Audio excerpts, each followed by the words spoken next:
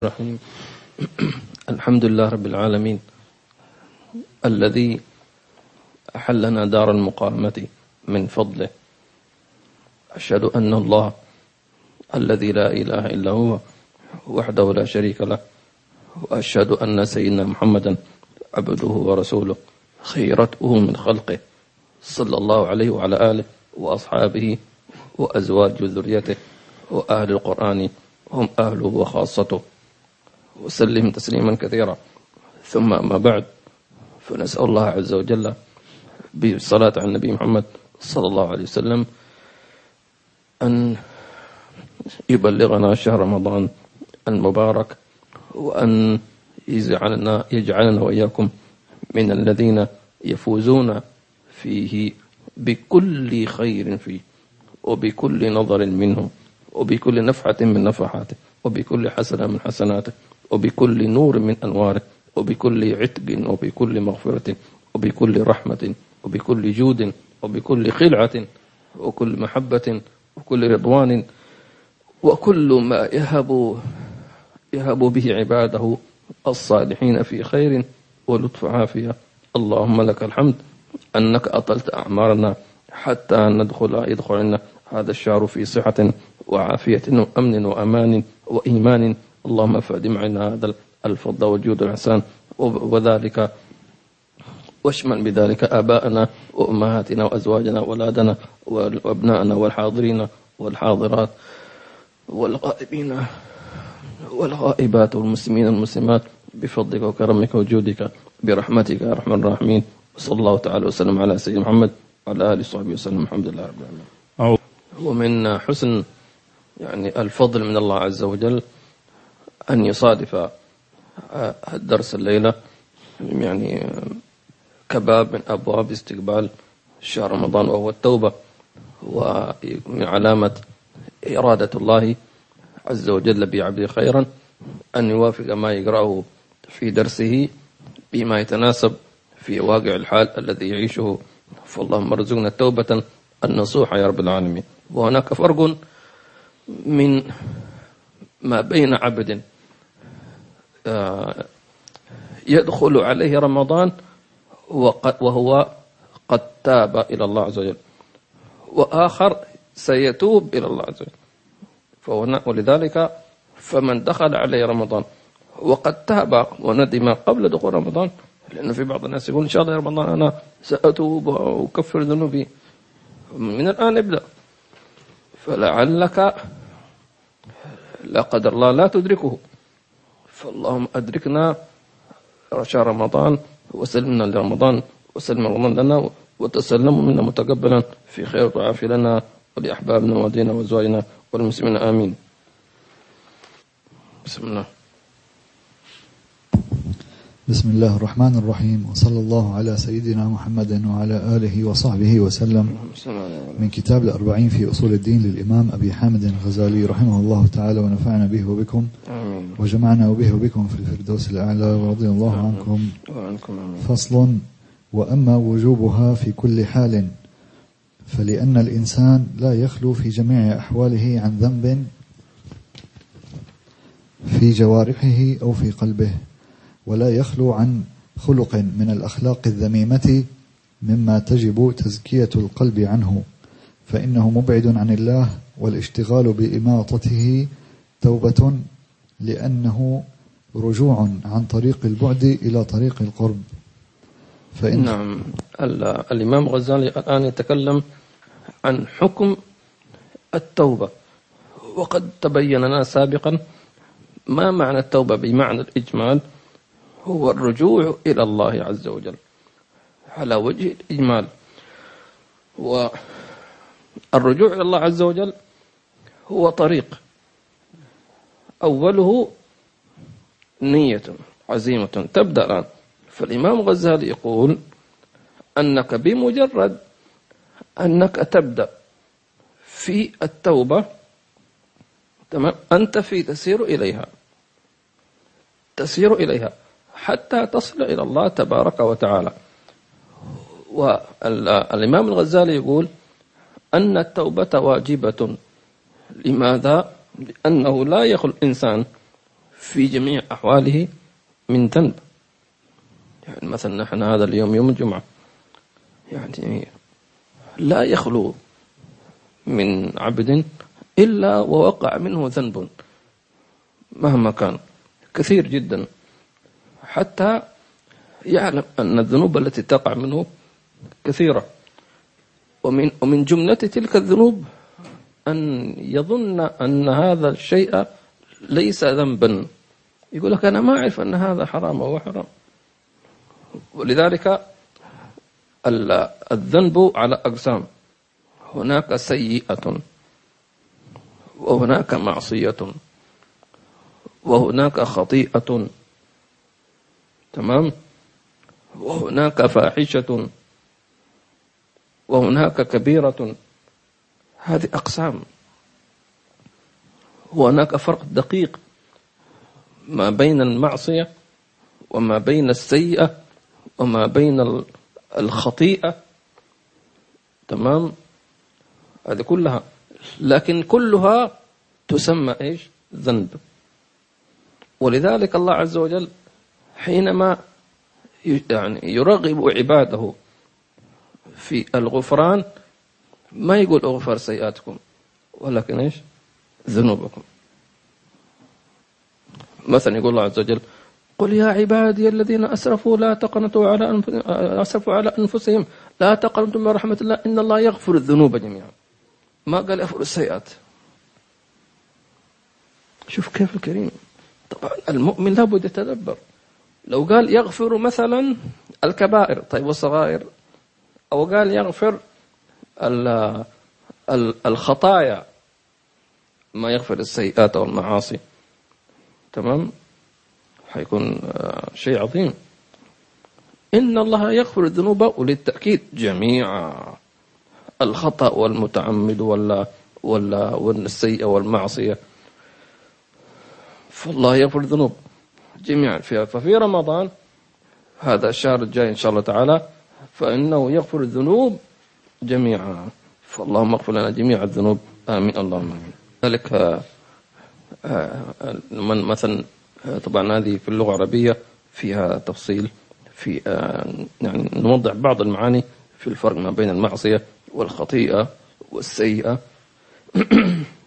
بمثال سيدنا آدم وإبليس. طيب سيدنا آدم عليه السلام في ظاهره عصى، وعصى آدم ربه، لكن سيدنا آدم عليه السلام حينما أكل من الشجرة هو صحيح خالف الأمر، لكن ليس بنية استخفاف أو التعمد، واضح؟ إبليس لا، خالف الأمر بنية الاستخفاف. فلذلك قال الله عز وجل عن سيدنا آدم وعصى آدم ربه، بينما قال عن إبليس ماذا قال؟ إلا إبليس كان من الجن ففسق عن أمر ربه. شوف فسق، هذاك سيدنا آدم قال عصى. الفسق أشد. لماذا؟ لأن إبليس يعني لم يسجد استخفافا. أسجد لمن خلقت طينا؟ استخفاف، استهانة، استحقار. فأقول ففسق عن أمر ربه. واضح؟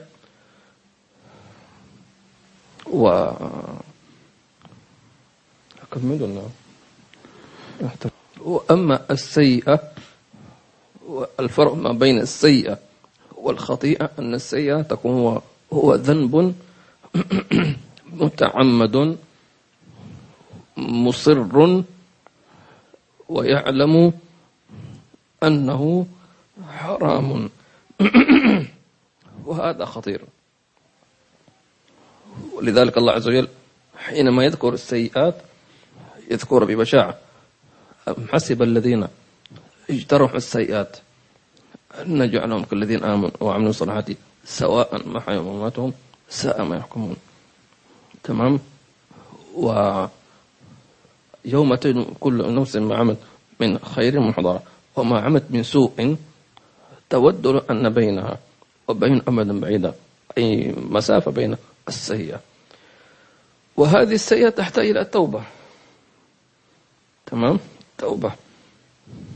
وأما الخطيئة فهو شخص أراد أن يعمل خيرا ولكن وقع في المعصية خطأ، واضح؟ فسمي مثلا أراد أن ينقذ إنسان فقتله بدون قصد، فلذلك يسمى قتل إيش؟ خطأ، خطيئة. وهذا يغفر، والله علمنا دعاء ربنا لا تؤاخذنا إن نسينا أو أخطأنا، هذه يسمونه إيش؟ خطيئة. ولذلك هذا التقسيم الذي قسمناه كل واحد ينظر إلى نفسه، يجد أنك أنت، أنا أتكلم عن نفسي، أنني عملت جميع أنواع الذنوب، الخطيئة والمعصية والسيئة وكذا، فهذا خطر شديد، واضح؟ فلذلك تحتاج إلى أن تتوب من جميع المعاصي، من جميع المعاصي. وهذا هو الذي يقول الإمام الغزالي: فإذا تبت فاستحضر جميع ذنوبك، ما تعلمها وما لا تعلمها وما لا يعلمها إلا الله. لأنه في بعض الناس يعمل معصية ويظن أنها غير معصية ثم يكتشف أنها حرام، فهذا لا يعذر إلا إذا كان قريب عهد بالإسلام. يعني تو الإنسان أسلم، الذي يسلم مش ممكن يعرف كل أحكام الإسلام في يوم أو في أسبوع أو في شهر، حتى شوي شوي. نعم، فالله يثبتنا على طاعة مرضاته، آمين. نعم. والمعاصي هي متعلقة بالجوارح ومعاصي القلب شد من معاصي الجوارح، واضح؟ معصية القلب أعظم من معصية إيش؟ الجوارح. وطاعة القلب أعظم من طاعة الجوارح. فلذلك نضرب ذلك بمثال. فحينما الإنسان مثلا يصلي ركعتين، يصلي العشاء، لكن في قلبه كبر على مثلا الذي يصلي بجانبه، وربما يصلي وصلاة كاملة إلا أنه مستحقر من بجانبه، فمعصية قلبه غطت على طاعة جسده. ومثال آخر، كمن يصلي ركعتين أيضا إلا أنه معظم لله، هي ركعتين، وذاك يصلي مثلا 100 ركعة، لكن هذا ركعتين معظم لله، يعلم هو يقف بين يدي من ويكبر من ويتلو كلام من ويقف بين يدي من، في عنده تعظيم، فصارت عظمة القلب أفضل وأكبر وأجزل من الصلاة نفسها. ولذلك فالله عز وجل من عظمته من كرمه أنه لا ينظر إلى أعمالنا اللي هي الصور، ولا ينظر إلى أشكالنا، ولكن ينظر إلى إيش؟ إلى قلوبنا. فلذلك في بداية أي عبادة انتبه لقلبك، انتبه لقلبك. وفي مقدم إن شاء الله هذا الشهر رمضان، فإنه في أول ليلة ينظر الله إلى القلوب. فالنبي صلى الله عليه وسلم أعطانا توجيه مهم جدا. ماذا قال بعد أن تكلم عن رمضان وكذا؟ أعطانا توجيه يحتاج إلى التدبر. قال: فأروا الله من أنفسكم خيرا. أروه. طيب هو ألا يعلم قبل رمضان بعد رمضان؟ الحين يعلم ولا يعلم؟ لكن في أول ليلة في رمضان يريد أن يرى عزيمتك، همتك. لأنه مثلا أي مسلم يعني ربما يكون جدوله في رمضان مشغول، عنده دوام وعنده كذا، ما يقدر مثلا أنه يختم مثلا أكثر من 3 ختمات أو كذا، ما يستطيع مثلا أنه، أو إمكانياته المادية بسيطة، لا يستطيع أن يفطر مثلا كل يوم كذا كذا صائم مثلا، أو لا يستطيع أن يعمل شيء من الأعمال الصالحة الذين أصحاب الإمام العالي. لكن حينما أقبل رمضان عنده تحسر وعنده رغبة، عنده همة، عنده عزيمة، يريد، عنده يعني رغبة في الخير. فالله عز وجل يعلم هذا العبد أن إمكانياته لا تصل إلى نيته، لكن نيتك تريد وأنت تعلم أنك لا تستطيع، لكن لم يمنعك عدم الاستطاعة من أن تظهر لي أنك لديك الرغبة، أنا سأعطيك. ولذلك قالوا أن الله كتب ثواب الصيام قبل الصوم. يعني الحين قبل الصوم نحن لسه ما صمنا ولا صلينا تراويح، فالله يكتب الثواب قبل أن يدخل لمن كان جادا ونوى. لأنه ممكن واحد يعني يموت في أول ليلة في رمضان، ثاني ليلة، ثالث ليلة، يكتب له ثواب ما نواه.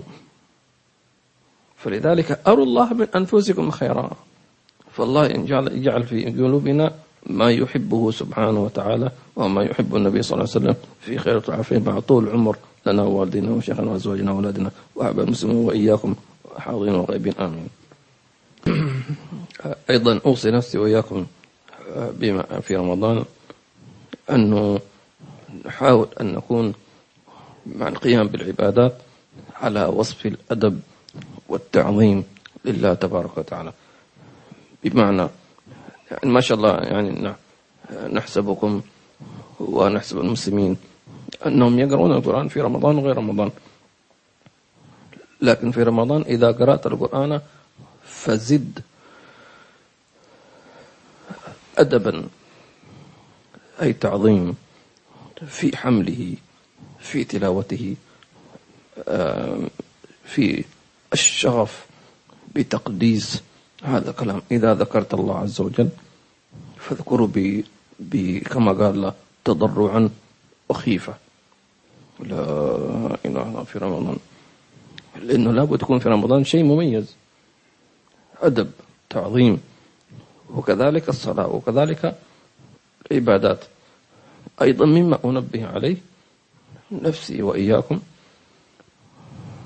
أنه إذا سمعت توجيه أو آية أو كلمة لعمل صالح في رمضان وأنت في الظاهر لا تستطيع أن تعمله أو سيكلفك جهدا، فلا تقول ما أقدر، اعزم وسأل الله أن يعينك. تمام؟ لأنه في رمضان لا بد من الإعانة، وغير رمضان كذلك. لكن في رمضان ما يمكن أنك تقوم بجهد. النهار صوم، يعني لو كان بس صيام رمضان في الليل خلاص تأكل وتعشى وتنام ما في قيام، يعني خلاص في النهار عادي صوم وجوع وظمأ، ففي الليل كل واشرب وحلي وعيش حياتك يعني. لا، تصوم تفطر قليلا يلا صلاة عشاء وتراويح، فنهاره صيام وليله قيام، فهذا يحتاج إلى جهود، يحتاج إلى يعني نهار صيام جوع وظمأ وتعب وكذا، وفي الليل قيام سهر، والذي عنده دوام وعنده أسرة وعنده كذا وعنده كذا، فبالتالي فيقول يطلب من الله الإعانة، فيقول اللهم أعني على الصيام والقيام والذكر والتلاوة، فالله يعينه تبارك وتعالى. فاللهم أعنا على تمام الصيام وتمام القيام في عافية. آمين.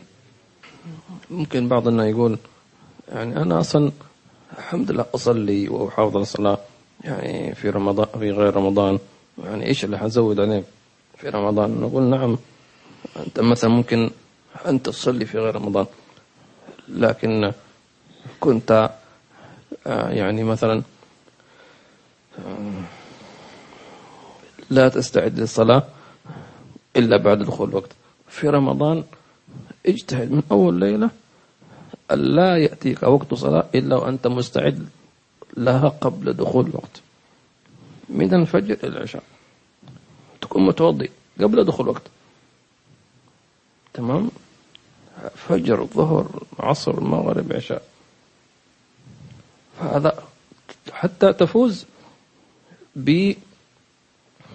بالمحبة، لأن النبي صلى الله عليه وسلم قال في معنى الحديث أن أحب الأعمال إلى الله الصلاة لوقتها، وأحب العباد إلى الله كذلك بالمعنى الذي يستعد لها قبل دخول وقتها. فرمضان هذا شهر قد يكون في الظاهر يعني شوي يحتاج إلى جهد، معلش. يمكن سابقا في غير رمضان الواحد يمكن يصلي الفجر أو يتوضأ بعد دخول الوقت، الحين حتى تسحر، فصار السحور معينا لك على أنك تستعد. طبعا إذا هذا أخرت السحور، أما إذا واحد سحر الساعة 2 طبعا فهذا حيفوته. فالشاهد إنه يعزم الإنسان أنه يكون مستعد للصلاة قبل دخول وقتها. أنت الآن كل واحد عنده تقويم الصلوات بالدقيقة، خلاص يعني هذا العمل لو لم يكن هناك إلا هذا لكان خيرا كبيرا، لكان خير كبير أنك تستعد للصلاة قبل دخول وقتها، متوضي وجاهز ولابس وعندك السواك معظم. الله يوفقنا يا رب. هذا أيضا تحتاج إلى توفيق. ليش؟ لأنه ممكن واحد مثلا ينام يقول أنا حريح شوي في قبل الظهر أو قبل العصر، نام أذى عليه وهو نايم، راحت عليه، فهو توفيق من الله عز وجل، مع أنه ما عصى الله عز وجل، ولكن فاته ثواب كبير. لأن الثواب في السنة في رمضان ثوابها بثواب فرض، والفرض ثوابه ب70 في هذا في رمضان. الله يوفقنا يا رب ويعين على ذلك بعافية. واحد ممكن لا يفهم أحدنا أنه مثلا إذا فاته مثلا صلاة، نام مثلا يعني توضأ بعد دخول الوقت، أنه يعني فاته خير كبير. نقول المقصود أنه لما أنت تكون ناوي أنك أنه ما يدخل لك الصلاة إلا متوضي حازم وحريص على ذلك، ولكن يوم هكذا أخذتك غفوة فنمت واستيقظت بعد أذان الظهر، تمام، ما في يعني معصية كذا. فعندما تستيقظ وجدت في قلبك حسرة، هذه حسرة ربما عمرك كله ما كان موجود هذا الشيء، صح؟ هذا شيء عظيم. هذا كونك متحسر على أن لم تتوضأ قبل دخول الوقت، هذا شيء عظيم عند الله، واضح؟ مع أن هي ليس معصية ولكن هذا مقامك عالي. فصرت هكذا الأولياء، أنه يتحسر على فوات فضل أو فضيلة، على مرتبة، هذا مقام كبير. فإذا خرجت من رمضان وفي الحسن موجود في قلبك، أنت تعتبر من المقبولين، أنت الآن فعلا خرجت بفائدة رمضان. واضح؟ الله يوفقنا وإياكم.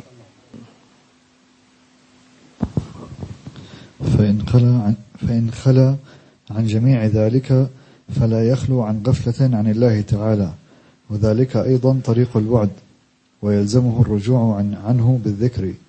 ولذلك قال الله تعالى: واذكر ربك إذا نسيت. نعم، الإمام الغزالي يقول: لو فرضنا أنك ما شاء الله عليك لا تعصي الله لا بالسيئات ولا بالخطايا ولا ما شاء الله، يعني أنت مراقب لله عز وجل، لكن لا يخلو وقت مر عليك غفلت عن الله عز وجل، تمام، أشغلتك الدنيا، تمام، شفت شيء، شفت بناية عجبتك، تمام، هذه غفلة عن الله تبارك وتعالى. شربت مثلا شاي، نسيت أن تقول بسم الله مثلا، يعني تمام، أو لبست ثوبك دون أن تسمي الله، نسيت، وكم ننسى. أو لبست ثوبك وذكرت الله لكن نسيت النية الصالحة برضو. فالإمام غزالي يقول أكيد لابد يكون في يوم غفلت عن ذكر الله، غفلت عن التسبيح، غفلت عن شكر الله عز وجل. فهذه تعتبر أيضا مخالفة، لأن الغفلة منهي عنها، ولا تكن من الغافلين. واضح؟ فلذلك فتحتاج إلى أن تتوب مما مضى من عمرك من ساعة لم تذكر فيها الله عز وجل. طبعا نحن ربما ما نشعر بهذه القيمة، يعني ما في، لكن متى يشعر بالإنسان؟ يوم القيامة. كيف يعرف؟ حينما تعرض عليه أنك لو ذكرت الله في هذا المكان لحصلت هذا القصر من الجنة. أوه يا الله، بس لو قلت سبحان الله، نعم سبحان الله، لكان الله أعطاك هذا القصر مثلا. فتكون حسرة عظيمة. ليش حسرة؟ لأنه عمل ميسر مش صعب، سهل جدا. والله يوفقنا وإياكم. نعم. عن مقامه الذي خلفه لأنه تقصير بالإضافة إلى ما أدركه، وذلك لا نهاية له. فلذلك قال رسول الله صلى الله عليه وسلم: إنه ليغان على قلبي حتى أستغفر الله تعالى في اليوم والليلة 70 مرة. صلى الله عليه وسلم وحاشاه صلى الله عليه وسلم. الإمام غزالي يقول: لو فرضنا أنك ما شاء الله عليك مستحضر معية الله ومراقبة الله ودائما أنت في ذكر، ما يقول معنى هذا صعب أن نتصور، لكن لو حصل هذا فإنه لا يخلو أن تكون أنت في مقام وفاتك مقام أعلى. فكونك أنت في درجة أقل من الدرجة الأعلى هذه تحتاج إلى توبة. لماذا؟ لأن هناك شيء حرمك أن تترقى. فمثلا مقام التوكل له درجات، في تفويض وفي تسليم. التفويض درجات والتسليم درجات. فكونك أنت ما شاء الله من المتوكلين، تمام، فأنت في أي درجة؟ طيب في مقام التوكل أولى ثانية ثالثة رابعة؟ لا، أنا متوكل. طيب أنت في الدرجة الأولى، في فوقك درجات.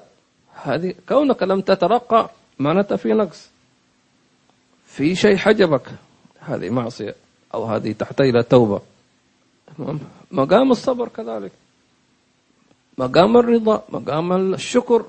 هل أنت وصلت إلى مقام الشكر؟ ما شاء الله الحمد لله أشكر الله دائما على النعم الظاهرة والباطنة.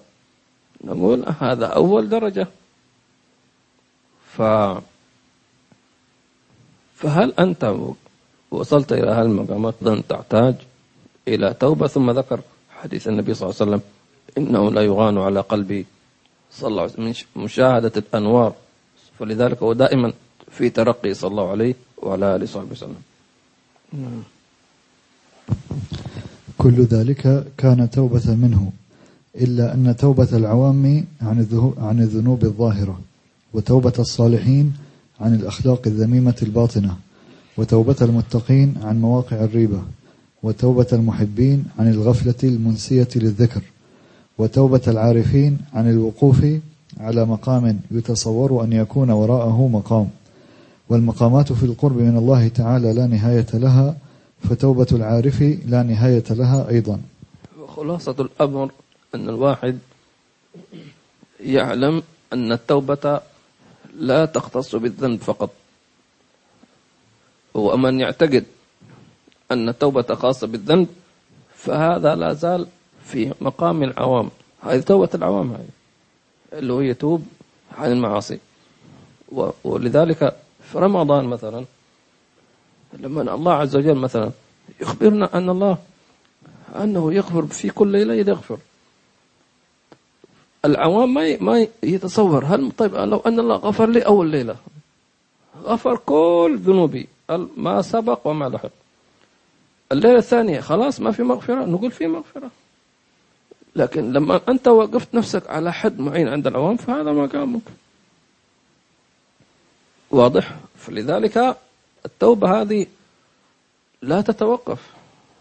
ولذلك سيدنا موسى عليه السلام حينما طلب من الله أرني أنظر إليك، حرام مش حرام، قال لن تراني ولكن انظر الجبل فإن استقر مكانه فسوف تراني، فلما تجلى ربه للجبل جعله دكا وخر موسى صاعقا فلما أفاق قال سبحانك تبت إليك. تبت ليش يا موسى؟ ما عصيت ولا سب ولا سويت شيء. تبت إليك لأنه علمت أنني سألت طلب لا يليق بي. طيب عادي، لا استغفرك، توب إليك، سامحني، تجرأت، أزاد الأدب، طلب شيء ليس لي.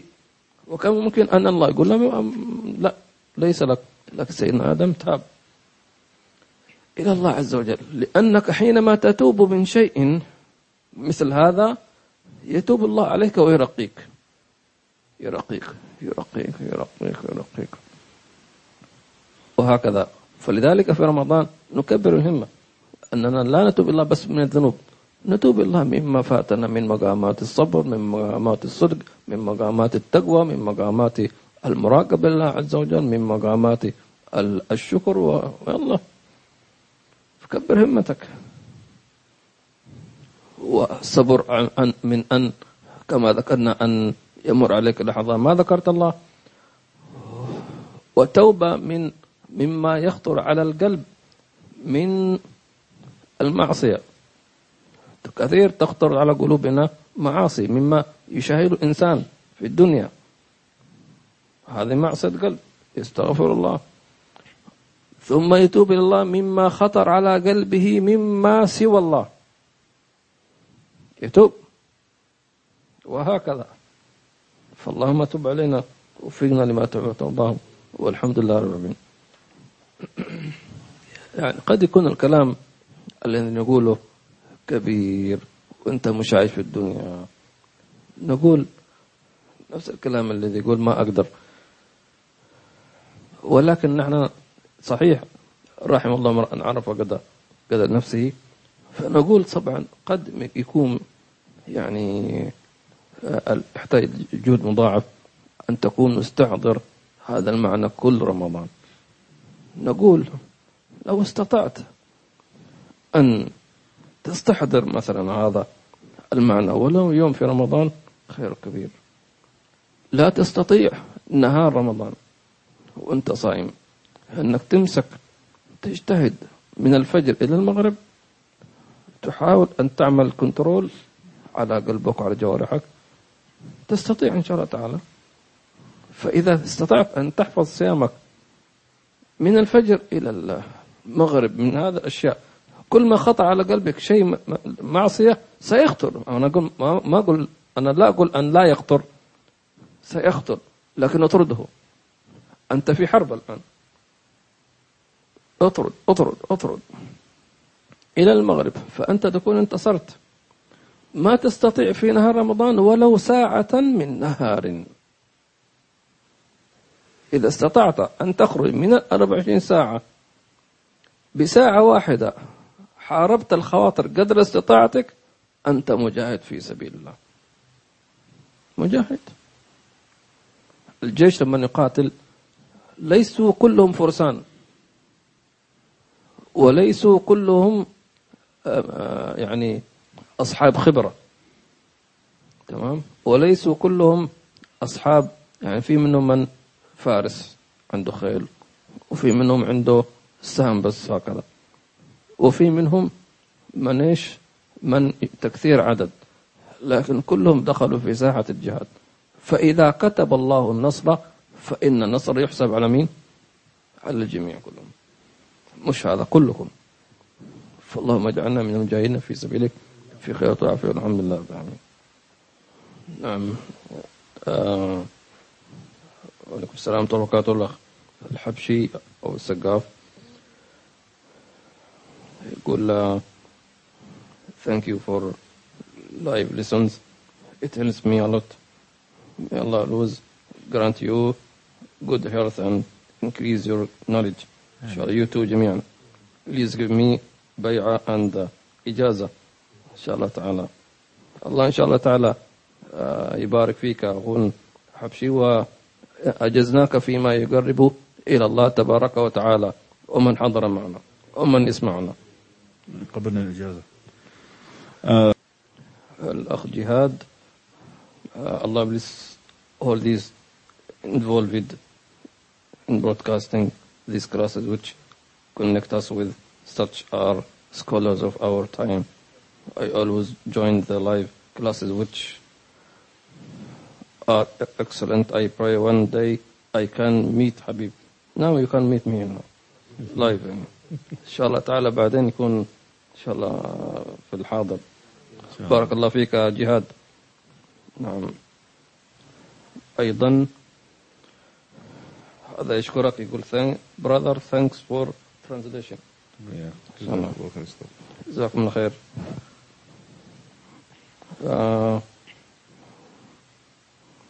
يقول هذا whenever you give speech it's like you have read my heart and mind. هذا from Allah سبحانه وتعالى. Alhamdulillah for this great gift. Please don't forget me in your beautiful du'as. You too inshallah.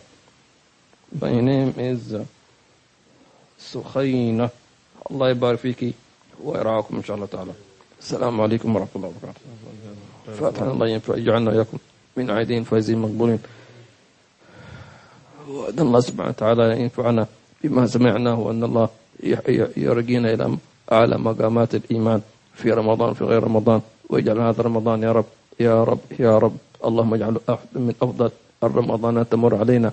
اجعل لنا فيه في كل لحظة وكل نفس مددا ونظرا وعتقا ومغفرة وإيصالا ووصالا واتصالا وعطاء ونفعة ونورا وهداية وتقوى، ومما لا يعلمه إلا أنت، ورقنا إلى أعلى مراقيها، واشمل بذلك آبائنا وأمهاتنا ومشايخنا أزواجنا وأولادنا وأحبابنا والحاضرين ومن يسمعنا والغائبين كذلك، ومن أحبنا فيك وأحببنا فيك يا رب العالمين.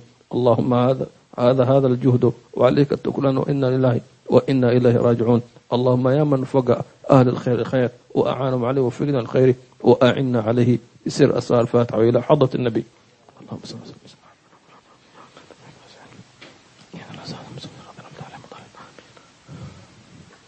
إن شاء الله الدرس يتوقف إلى بعد العيد إن شاء الله تعالى. السلام عليكم ورحمة الله وبركاته.